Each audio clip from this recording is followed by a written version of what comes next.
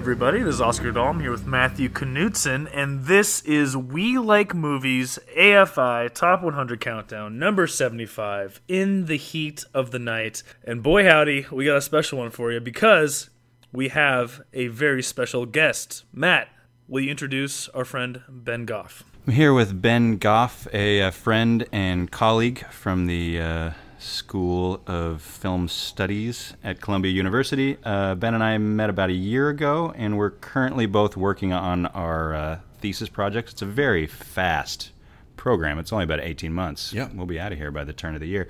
But I thought of Ben when this movie came up because his project deals with the career of Sidney Poitier, and this just seemed like serendipitous timing. He's the guy that I've wanted to invite on this podcast for some time now, and it just seemed like an opportunity not to be missed. Here's Ben. He's our Sidney Poitier expert for this particular episode. Please don't put that title on me just yet. Just in the same way that y'all only like movies and don't love movies, I'm not going to be the Sidney Poitier expert just yet. Like, we're all just in this kind of a limbo phase right now with cinema.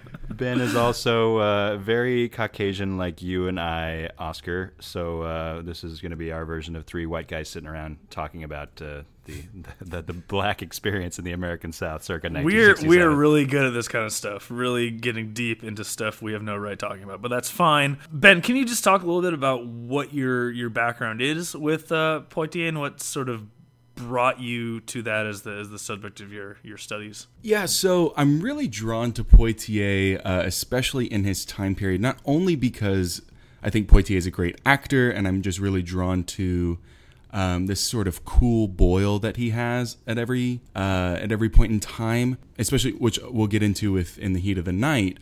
Before 1967, Poitier was having to work with this emotional spectrum where he was always, at any given point in time, having to play it cool, but then also having to erupt at the end to teach white people a lesson, or just to teach, as we see in Guess Who's Coming to Dinner, teach his own African-American parents a lesson. And so I'm just drawn to this idea that Poitier has a larger emotional range than other actors do, especially during this time.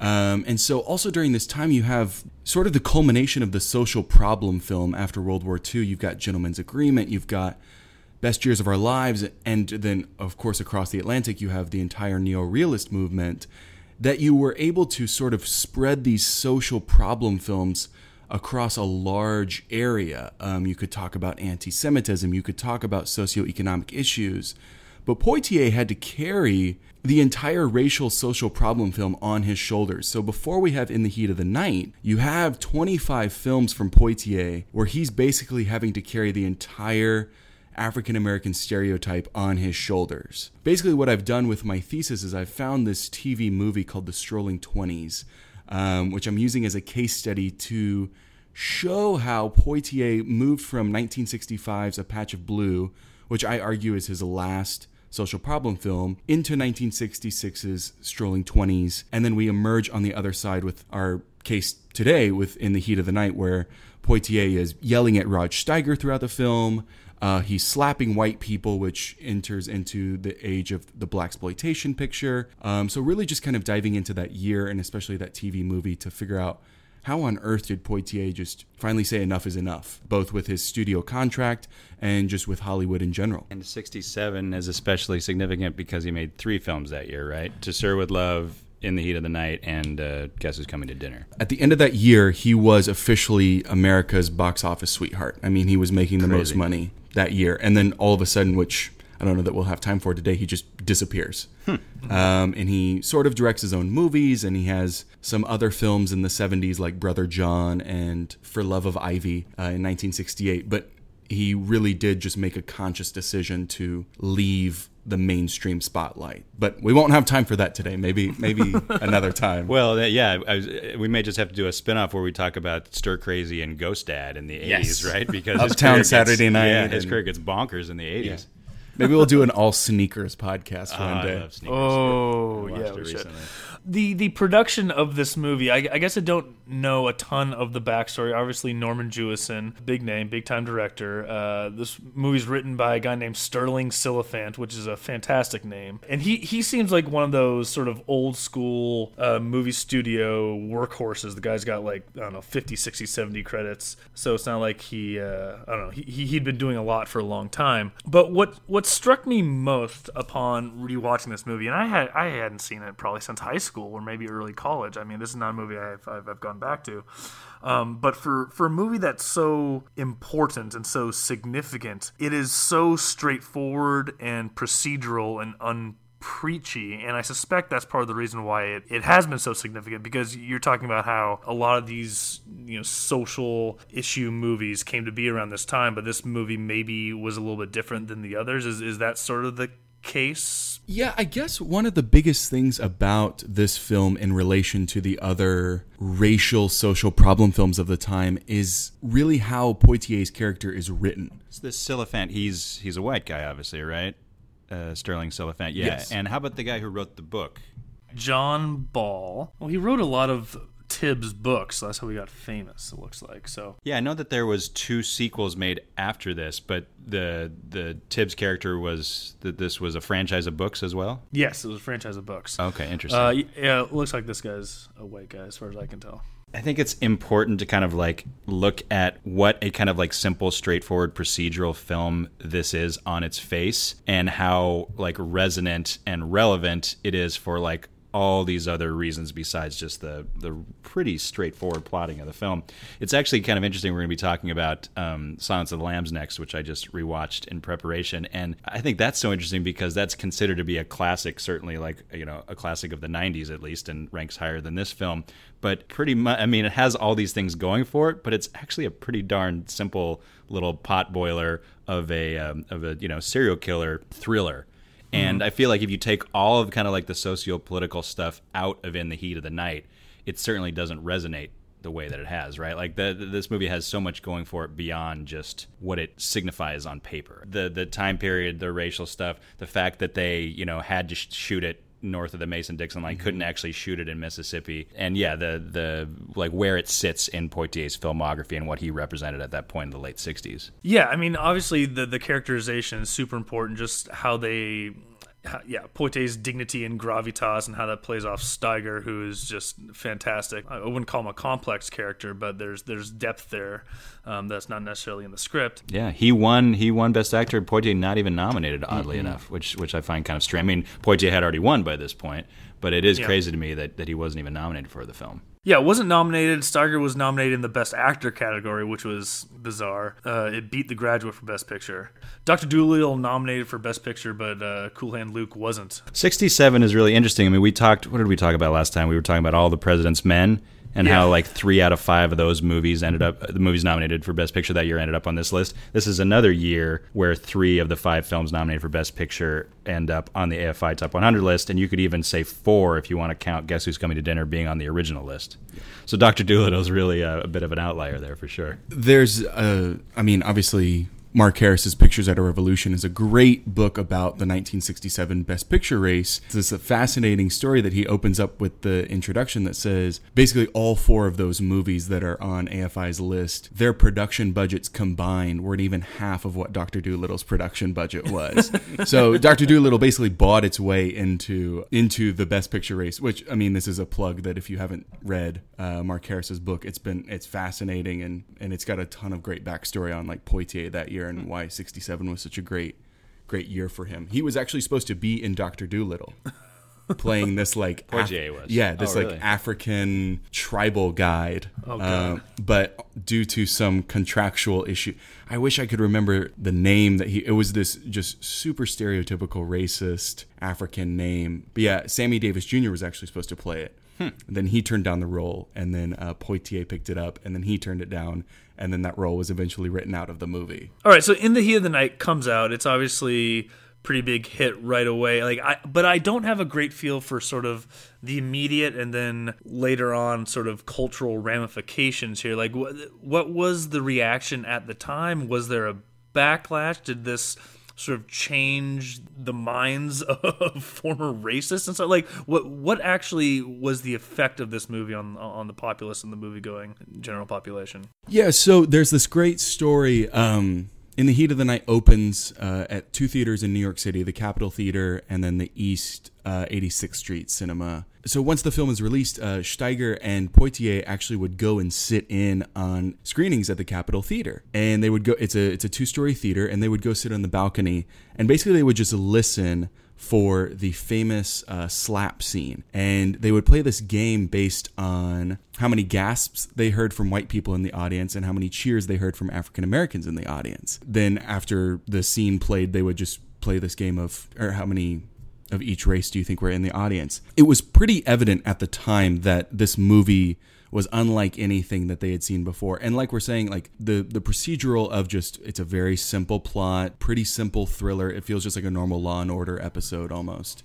Yeah. But in terms of like the social ramifications of like, they call me Mr. Tibbs, we got the slap, and then at the very end where we find out that there's this like rape, abortion sort of storyline that's been happening and brewing. Those definitely were felt at the time. Especially the slap really was felt. It's so much so that 2 years later we start getting blaxploitation movies, like with Shaft and with Cleopatra Jones and all the, like, those are studio movies. So not only was it felt by the American audiences, but it was also felt by the studio that people really did want to see like black people getting angry on screen. Really, it really all culminates in that scene, right? Mm-hmm. I mean, that in the AFI Top 100 special, if you go back and rewatch that, Lawrence Fishburne refers to that as the slap heard around the world. And I think it's such an interesting scene because the Endicott character, can't remember the name of the actor, he's so... Larry Gates. Thank you. He's so convivial, like he's so polite, and he's showing him around the greenhouse, and he's being much more polite to him than any other white character has been up to this point in the movie, including Steiger, right? Yep. So it's really an interesting sort of misdirect that they're doing there in regards to the fact that he has a lot of deep-seated racism, and yet he's almost kind of like overcompensating up until he's not.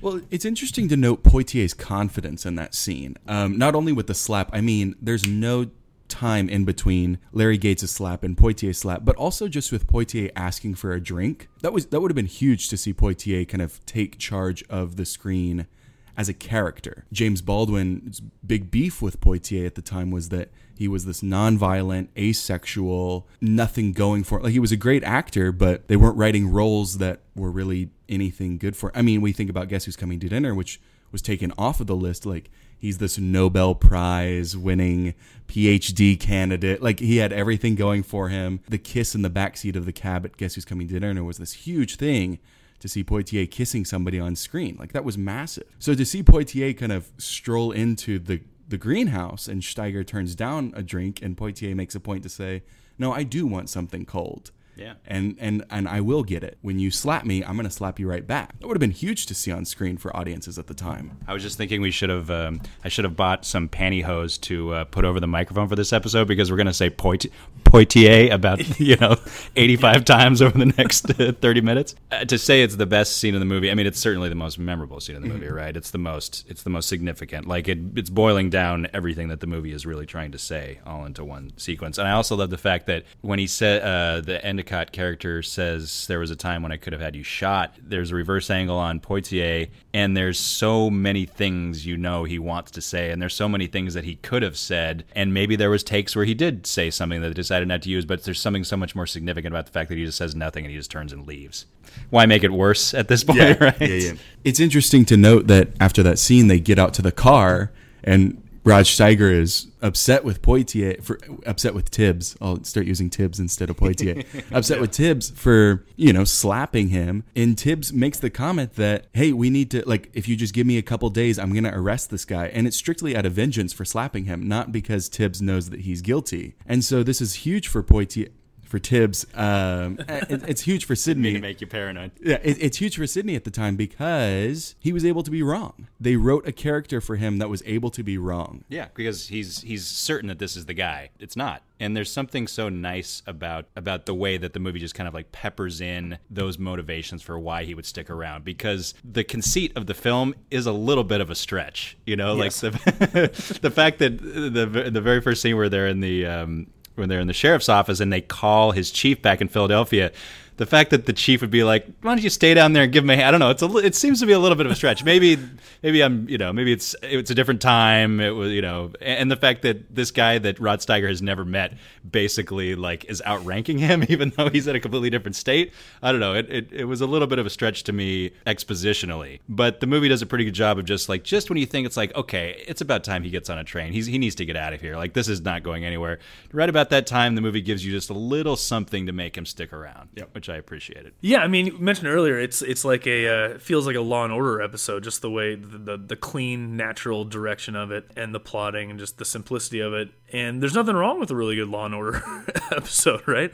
It's fun, like it's kind of a breezy watch, even with sort of the subject matter at hand. And I was pretty impressed by that whole thing. It doesn't feel, I mean, it's obviously dated in its own way, but just sort of plot wise, it does move along really well. And just going back to Poitier's Tibbs' characterization, Jesus, that is sort of what struck me most, is how real this guy is, how proud and confident and stubborn and kind of wrong and sort of salty this guy is in this situation. It did feel fairly real. It did feel like he had a chip on his shoulder, as he obviously would. Looking back at the time period, 1967, and looking at those other movies on like that Best Picture list, it still is. I would kind of want to read that book you're talking about, Ben.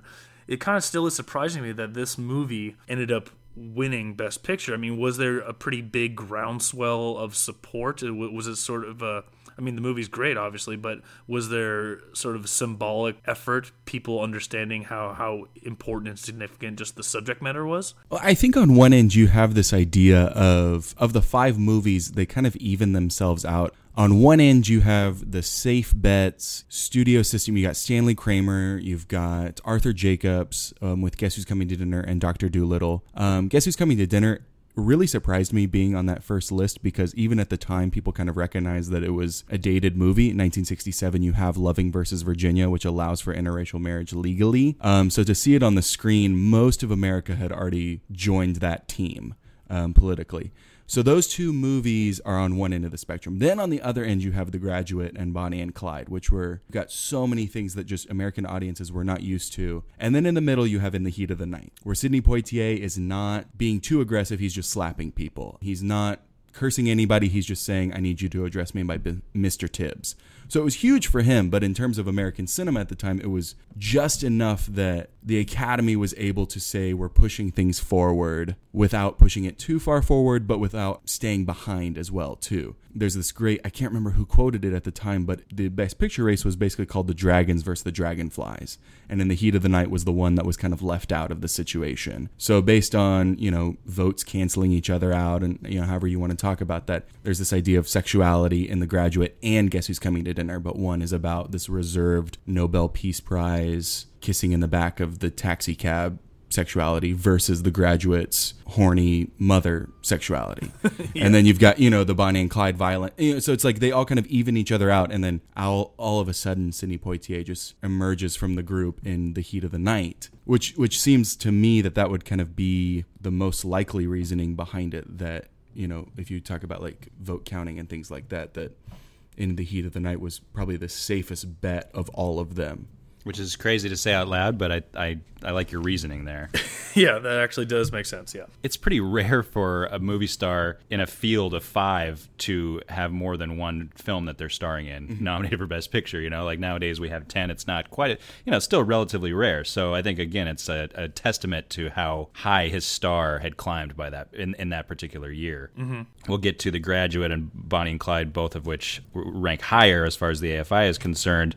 But I think Ben and I determined that Guess Who's Coming to Dinner was 99 on the original list, right? So, yes. Like you said, maybe hasn't aged very well, was just kind of barely hanging on by its fingernails on that very first list. 67, such a watershed year, too. I just sort of ran down a few of the films that I noticed. You mentioned Cool Hand Luke, The Dirty Dozen, Two for the Road, Camelot, Valley of the Dolls, the original comedic Casino Royale, Don't Look Back, In Cold Blood, Point Blank, The Trip, Wait Until Dark, Martin Scorsese's first feature, Who's That Knocking at My Door. Very interesting year. And then they sort of, I guess, quote unquote, reset a little bit the next year because they give Oliver Best Picture, right? And then 69 would be Midnight Cowboy, and then that basically just blows the doors off, right? Yeah. For the new, the new Hollywood or whatever you want to call it. Yeah, I think it talks just about how like slow production can be, that everybody was ready for 1967 to kickstart the new American cinema, but it was like, well, we need an extra year just to kind of get things rolling, and then now we can give the Best Picture to a rated X movie, and Easy Rider's out that year and stuff like that. I do find it interesting a little bit that Poitier was not even nominated for Best Actor. Obviously, the award went to Steiger. But then you look at the rest of the list, it's pretty impressive. Warren Beatty, Dustin Hoffman, Paul Newman, Spencer Tracy. That's a tough field to crack. Although watching this movie and then seeing this list afterwards, I was surprised that Poitier was not on there, especially given how iconic this is. But maybe his nominations kind of got split between his two movies. I mean, do you have any insight to that, Ben? I don't, but that's such an interesting thing. Golden Globe nominated for at least In the Heat of the Night. Right. Yeah. There's this issue of like Spencer Tracy's nomination being posthumous that automatically fills one of the slots. Even in terms of like splitting between Rod Steiger and Sidney Poitier, one could make the argument that Steiger's role is better than Poitier because Poitier is just playing a deeper role than the roles that he had previously played and won for just 4 years earlier. Steiger's pretty tremendous in this movie. I got to be honest. He's ridiculously good. Yeah. I forget how good he is every time I watch it because I'm all ready to watch Poitier just nail some people again, and then Steiger just comes out of nowhere. It's got to be the greatest on-screen gum chewing ever, right? He does so much not talking in this movie that's so fucking good the whole time.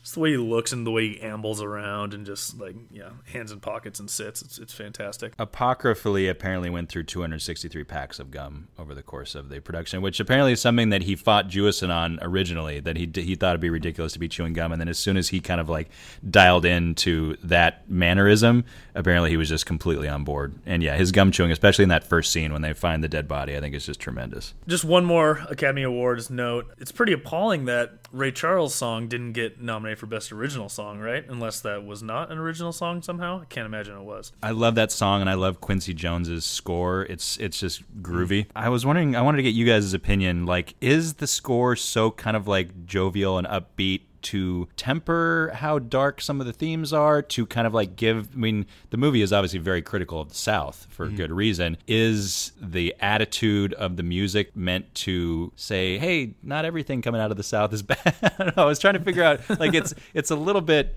in terms of tone, it's a little bit removed from what's going on screen. Don't get me wrong, I really like it, and I think it works, but it's a choice, I think, right? Like, it's a big swing on Quincy Jones's part. I don't know. If this was like a Trent Reznor score, I think this would be a whole different movie, right? Like, it'd be dark and foreboding. You wouldn't want that. Yeah, I think it might be just a little foil to the subject matter, but I do love the music, and I love the score, so I don't know. I think it works, but I know what you're saying. I think it would be a much different, darker, maybe less pleasant movie if it was a darker score. I think it's interesting to note the scene in which we have about 4 or 5 white guys surround Poitier and they're about to kill him, it looks like, or at least just mar him, and there's no score. I had never noticed that until my revisiting of it for the podcast. And so I do think that the score is brilliant, but I also think that, because I believe that this movie was also nominated for Best Sound Effects. I think it won, actually. Yeah, mixing. maybe. It won for sound mixing. Yeah, that's right. And so I think it's in terms of that where the score might be a tad dated watching it now. It's a great score, but in terms of how it relates. But I also think that they had a very good understanding of how to build that tension without it. Because this is also at the time where The Graduate is using Simon and Garfunkel. And I do think that the score is great, but I also think it's brilliant how they utilize silence when Poitier is building, I guess, suspense. I mean, you don't know if he's going to hurt or whatnot. Mm-hmm. Yeah, and I think there's even a couple of quote-unquote original songs that are played on the jukebox. And I was reading that those were actually written for, like, Quincy Jones like wrote those for the film in like an afternoon or something, right? Because it was relatively modestly budgeted production, so they couldn't afford the rights to anything, so they're just like, well, we'll just write a couple ourselves. Like, there's that really bad song where Ralph is like dancing around the diner, right?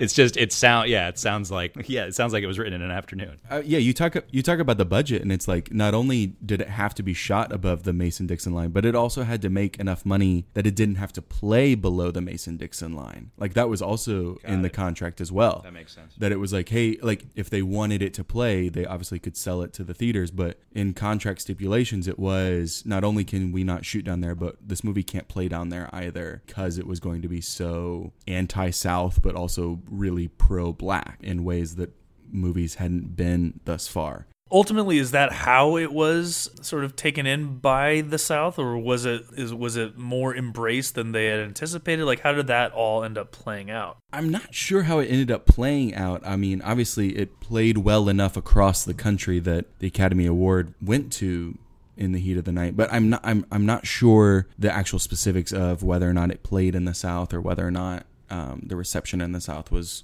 positive, but that's something to obviously go and revisit. Yeah, I mean, one of the things in this movie's favor is it is like a prime example of show, don't tell. It's not very preachy at all. The characters do the work by just being themselves. You know, there's no big speeches on racism or anything like that. And so I would imagine it probably would maybe play a little better than they had anticipated, but it'd be interesting to see some reviews and some audience reactions from that period of time. Which sort of brings me to another question for you guys. Was it inevitable that this kind of movie was going to happen and open the door for these kind of African-American characters and this type of setting and this type of plot? Or did this movie sort of really rip the Band-Aid off and accelerate the acceptance of Mr. Tibbs type characters and these sort of roles for Black actors? I mean, I don't think I'm educated enough to be able to speak about that particular period in American history, but yeah, it does seem to me just speculatively that eventually something had to give, right? In terms of the civil rights movement, that was eventually going to spill over into various art forms.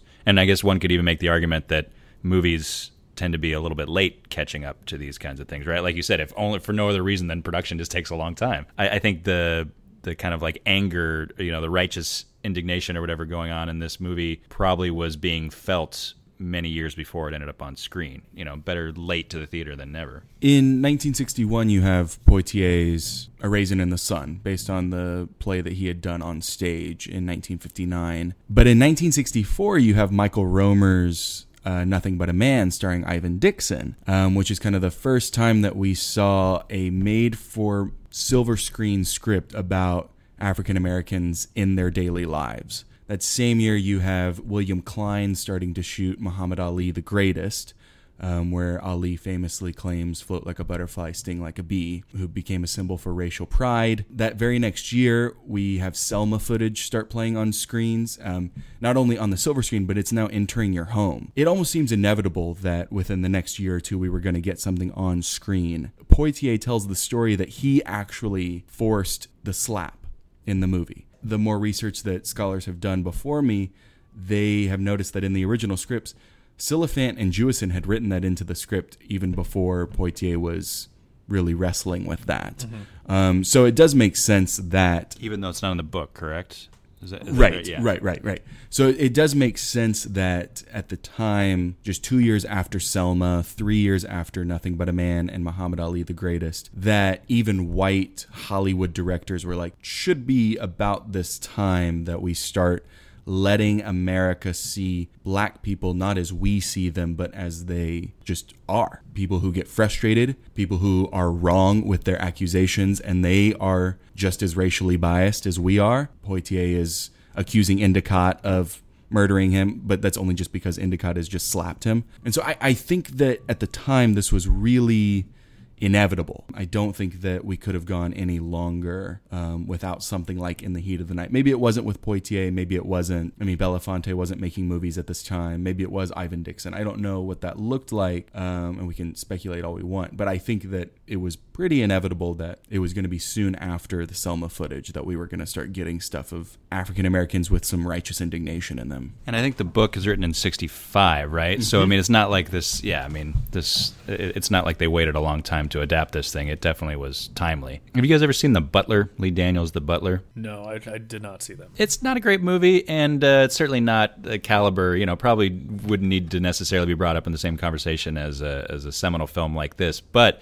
there is a sequence where Forrest Whitaker's character goes to see, I think he goes to see Guess Who's Coming to Dinner, or his son goes to see it. Anyway, they end up around the dinner table, and the son is basically on the verge of joining the Black Panther Party, and Forrest Whitaker's titular character is working in the White House, and they're basically arguing over whether or not Poitier is, a white guy in a black guy's body. They're arguing over like what he represents, or if he actually is representative of the African American character in the 1960s, or if he's basically just, I don't know, if he's just kind of towing the line. And if you look at something like Guess Who's Coming to Dinner, you could, I guess, sort of make the argument that, yeah, there is something unrealistic perhaps about that character. Whereas In the Heat of the Night obviously works overtime to make sure there's like some level of authenticity to this, right? I mean, I can't get over how fascinating it is that these two movies came out the same year, because they're opposite sides of this coin. Well, I think it's interesting too, because I was just explaining this to someone the other day. They weren't really understanding like Poitier's placement in the history of that time. So to contextualize it, I was saying, like, I'm thinking about Get Out with the sunken place. It was at the time as if black people really did think that Poitier was a part of the sunken place, that he had been brainwashed. To tell a story of my own family, I don't know if my mother will be upset about this, but her mother, my grandmother, was not allowed to see Sidney Poitier movies. Grew up in Texas, all those things. My grandmother was not allowed to see Raisin in the Sun, Guess Who's Coming to Dinner, because my great-grandparents, I guess, didn't want her to be a part of that. So it was like Poitier was really kind of stuck in the middle. So In the Heat of the Night allowed for him to break free of that showed black people that, hey, I'm not in, to use a modern phrase, in the sunken place. But then also to show white people that he's not playing around and that he really was staking his he really was staking his place in the ground. Yeah, and I mean, isn't that part of why, and maybe this is just speculation, I don't know if there's any confirmation on this, but isn't that part of why he kind of disappeared after this, even so, that, he was getting it from both sides, right? Like, he didn't want to be carrying that torch anymore. The weight was too much to bear in terms of getting the right roles or playing the right kind of characters for some of the, African-American, scholars of the day or whoever was sort of part of the backlash, while also impressing white audiences or whatever. I mean, that seemed like that really weighed on him heavily, and maybe was part of why he sort of hung it up a little bit. Yeah, so in 1968, I believe the Academy Awards that year were actually postponed because of Martin Luther King's assassination. Poitier had played a huge role in organizing the March on Washington with Harry Belafonte. So obviously this hit not only African Americans across the country, it hit them hard, but it also just really struck those close to the civil rights movement even harder. This is at the very beginning, during MLK's funeral. Belafonte and Poitier have this massive falling out. They don't talk for 5 years. I mean, this is a very, very emotional time for Poitier. He's at the height of his career, winning awards. He finally won the Best Picture, all these things, but also at the same time, his personal life is just crumbling. He got divorced in 1965, right? Yes. Probably while making this. Well, maybe a little bit before they started production of this. It was during Patch of Blue that he was divorced. But at the time, then he has his side chick, Diane Carroll, who also leaves him around this time. So it's a pretty low time for him personally. So a lot of times we see his career and we think like, oh, why would he leave at the peak of his career? And it's like, well, I mean, there's so many other factors that lead to him just feeling as though it's time to start making, like the next year he makes For Love of Ivy, and then 2 years later in 70 he makes the sequel to In the Heat of the Night called They Call Me Mr. Tibbs. And so yeah, have you seen They Call Me Mr. Tibbs in the Association? I presume you probably have. So I haven't seen The Organization, The but Organization, I have seen They Call Me Mr. Tibbs, and it's pretty bad. It's interesting. It's like he's moved now to San Francisco. Yeah. Like, I mean, they really have kind of flipped what a Sidney character looks like in the terms of like he's having affairs with his wife on screen, like just different things like that. Feels very much like a 1970s pre-blaxploitation movie. I believe it's the next year that we get Sweet Sweetback's Badass Song, which is the official kickoff. But Poitier was obviously dabbling in overt sexuality on screen, a more heightened African-American violence on screen. So the sequels are much more overtly in the blaxploitation realm. Absolutely. Okay. And then what about the TV show? Do you know how that came? It happened 20 years later. I think it started in 1988. Oh. With Carol O'Connor. I'm not sure who played the Tibbs role, actually. Yeah, I'm not too sure. I haven't done too much research on the TV show. I've heard that it's not that good. I mean, nobody ever talks about it. I mean, amazingly, it ran for almost a decade on 2 different networks. I saw. It's crazy that it came 20 years later when it obviously race issues never go out of style, but it does seem like a weird movie to adapt into a television series 2 decades after it was released. But I mean I remember it in my childhood. I remember the theme song. I remember it coming on CBS, and this would have been Carol O'Connor's follow-up to All in the Family. Carl Weathers was in it. Did you know that? Yeah, I did read that. Yeah, odd, right? I don't think he played Tibbs, but I know he was on the show for a while. He was on the show. It makes sense as a procedural, I guess. Just buddy cop sort of situation. I mean, I'm sure they had to jump through hoops to explain how they get Tibbs back down to Sparta, and keeping him there. In the premiere episode, Virgil Tibbs is returned to his fictional home of Sparta for his mother's funeral. It is crazy, though. Ben, do you have any insight into, set in Sparta, Mississippi, shot in Sparta, Illinois? Was that just so they didn't have to change any of the signs? Yeah, so that's how they chose Sparta, Illinois. Okay, gotcha. And so what would happen is they kept ice chips in their mouth because they're shooting in Illinois in the fall and winter. And so to make sure that you couldn't see, because they're having to play like they're in the South in the summer. So they kept ice chips in their mouth to make sure that you couldn't see their breath as they were shooting on screen. But it really was, again, they had no money. So they're having to choose a town that they wouldn't have to change any of the signs. I love it. Yeah. That's smart. That's industrious. Can we talk a little bit about Norman Jewison for a second? Sure. I find Norman Jewison so fascinating. The Cincinnati Kid, In the Heat of the Night, Fiddler on the Roof, and Jesus Christ Superstar in the 70s, Rollerball, and Justice for All, Moonstruck, The Hurricane, and then a movie called The Statement, which I think is the last film he made. He's still alive. He's 92 years old. Mm-hmm. Not Jewish.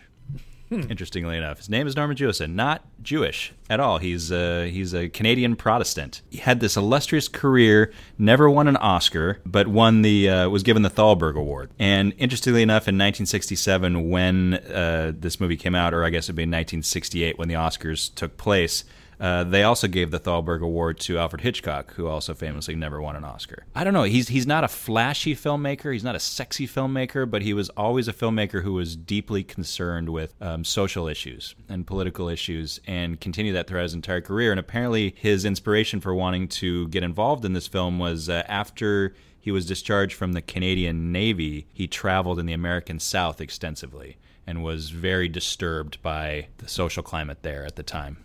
I guess this would have been in the late 40s, early 50s. So I don't know. I believe it's the only Jewison film that shows up on the list, but I just think he had such an interesting career. Should not go unnoticed for bringing out another famous director.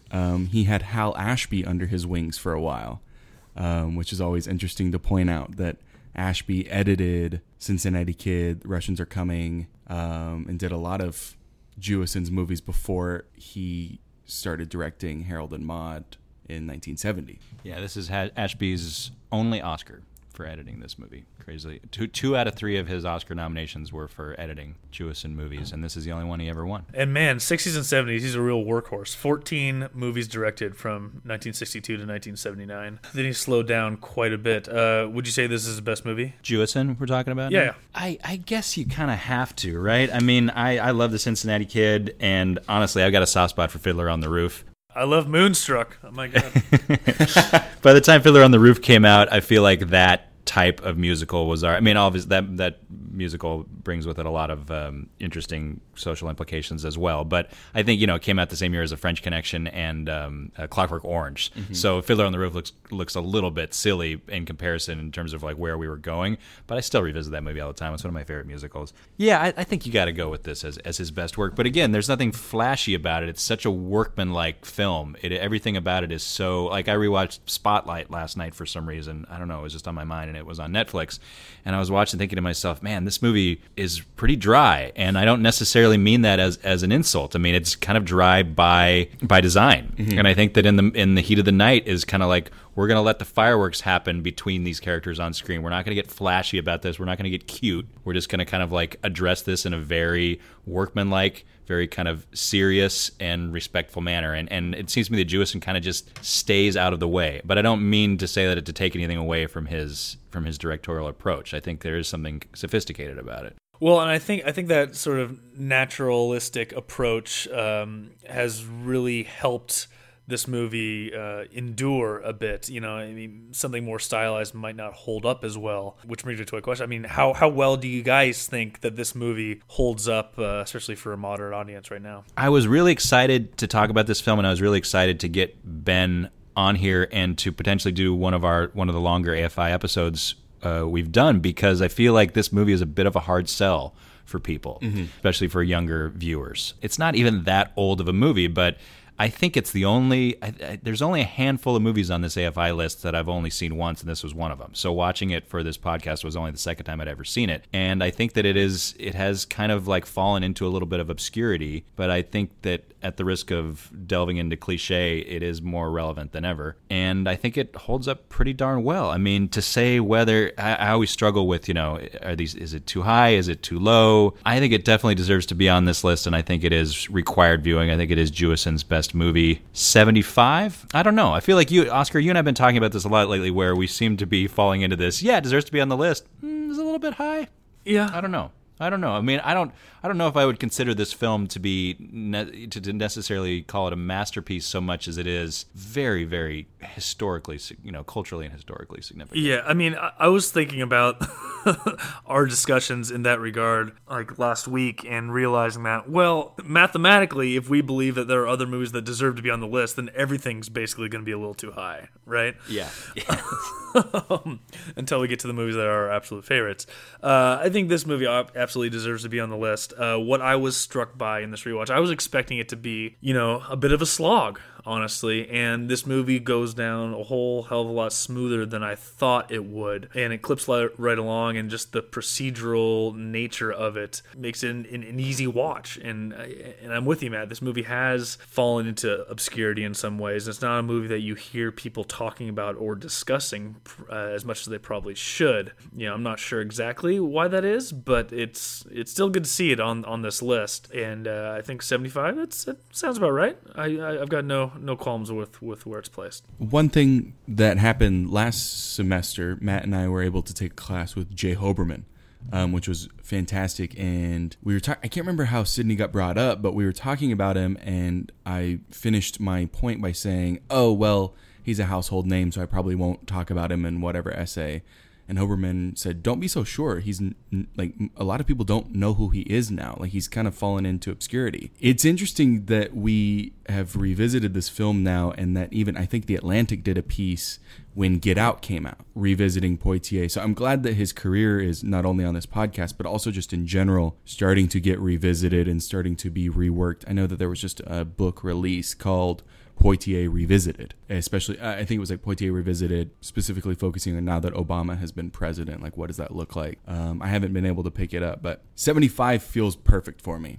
I don't feel like 99. If it had replaced Guess Who's Coming to Dinner at 99, I think I would have been a little. I would have felt cheated a little bit. I feel like 75 is a really good place for it. Like we said at the beginning, it's procedural. It feels very. If it's taken out of its context, it is kind of a drier movie. But in its context, it's so important, and it did a lot for its time, and it did a lot for his career. It did a lot for Jewison's career. So I feel like with that in mind, I feel like 75 is probably a perfect place for it. I think that's a really good point. And yeah, you've convinced me. 75 is perfect symbolic placement for the film, and also kind of exciting that we're 25 films into this journey, Oscar. We're a quarter of the way through this Congrats, challenge, guys. Yeah, we're making that it's a significant turning point. First turn around the post. I was trying to do a horse racing thing. What is that called? Or quarter mile in? Who knows? Sure. Yeah. Pole position. Sure, pole position. We don't know what that means. Yeah, but we're a quarter of the way through. That feels significant, and this is a significant movie to to usher us into the second quarter of AFI Top 100. What's next, Matt? Silence of the Lambs? Silence of the Lambs. I'm quite excited about that one. I got a lot to say about it. Baby. Grand slam. Yeah, that's only happened 3 times, right? Yeah, One Flew Over the Cuckoo's Nest. It happened one night, and Silence of the Lambs. Yeah, we just recently discussed Forrest Gump, and I feel the same way about Silence of the Lambs in that it's one of those movies I definitely watched a bunch in the 90s, and I don't think I've seen it in a good 15, 20 years at this point, so I'm pretty excited to give that another go. It's a weird one, but it's like universally beloved. I don't think I've ever met anybody who has anything bad to say about Silence of the Lambs. It's crazy. Yeah, at worst, indifference. Yeah, exactly. Or maybe I just haven't seen it because it's too scary or something. But yeah, nobody ever has a bad thing to. I mean, and it came out. I'm getting ahead of myself. We can get into all this in the next episode, but it came out in I think February of 1991. So it was like it was over a year old by the time it won Best Picture, which is bonkers. That never happens anymore. But Ben, do you have anything to plug? Do you have anything you'd like to say? Or any place you'd like to send us? I guess I will have a shameless plug-in. So to carry my love of Poitier even further, you can check out my Criterion recommended disc piece I wrote for Film Stage, which should be out Tuesday. I don't know when this is going to be when this is going to go up. Tomorrow night. Tomorrow night? Okay, yeah. So it should already be up. So you can check it out at thefilmstage.com and just kind of read about what Raisin in the Sun means to me and what it means to and what it should mean in this day and age. Wonderful. Check that out. And, I feel like we never plug ourselves as we should, Oscar. I feel like this is a good opportunity to say, I almost never say, send us an email at wlmpodcast@gmail.com or like us on Facebook at WLM Podcast. Is there any place else? I mean, you can obviously visit us at welikemovies.com anytime to see, articles or specials. We're starting a whole bunch of new series here pretty soon. Mm-hmm. Anything else, Oscar? I feel like we should make more of an effort to try and sell ourselves, get our listenership up. And I think having somebody like Ben on this week is going to. I'm hopeful we're going to get a lot of new Y'all are going to lose listeners. I'm sorry about that. We should put you on under a pseudonym. I'm looking at this list right now. I better be invited back for my favorite movie, Annie Hall. 100%. At 35, so I don't know how long it'll take y'all to get through 40 movies, but we'll call you in a couple years when we get around to Annie Hall. But yes, we'll go ahead and mark you down for that right now, because I think we should try and incorporate more guests as we work our way through this list, because a lot of these films are very, important, it's fun to get people who have like an emotional and or professional investment in specific films, and that's exactly why you're here, because I think you've got both. Thanks for being with us, Ben. We appreciate it. Thank you. All right. Well, again, thanks, Ben. And until next time, this has been We Like Movies AFI Top 100 Countdown, number 75, In the Heat of the Night. Say goodbye, Matt. Goodbye, Matt. In the heat of the night, seems like a cold sweat creeping across my brow. Yeah. In the heat of the night, I'm feeling motherless somehow. Stars with evil eyes stare from the skies, all mean and bright. In the heat of the night, ain't a woman yet been born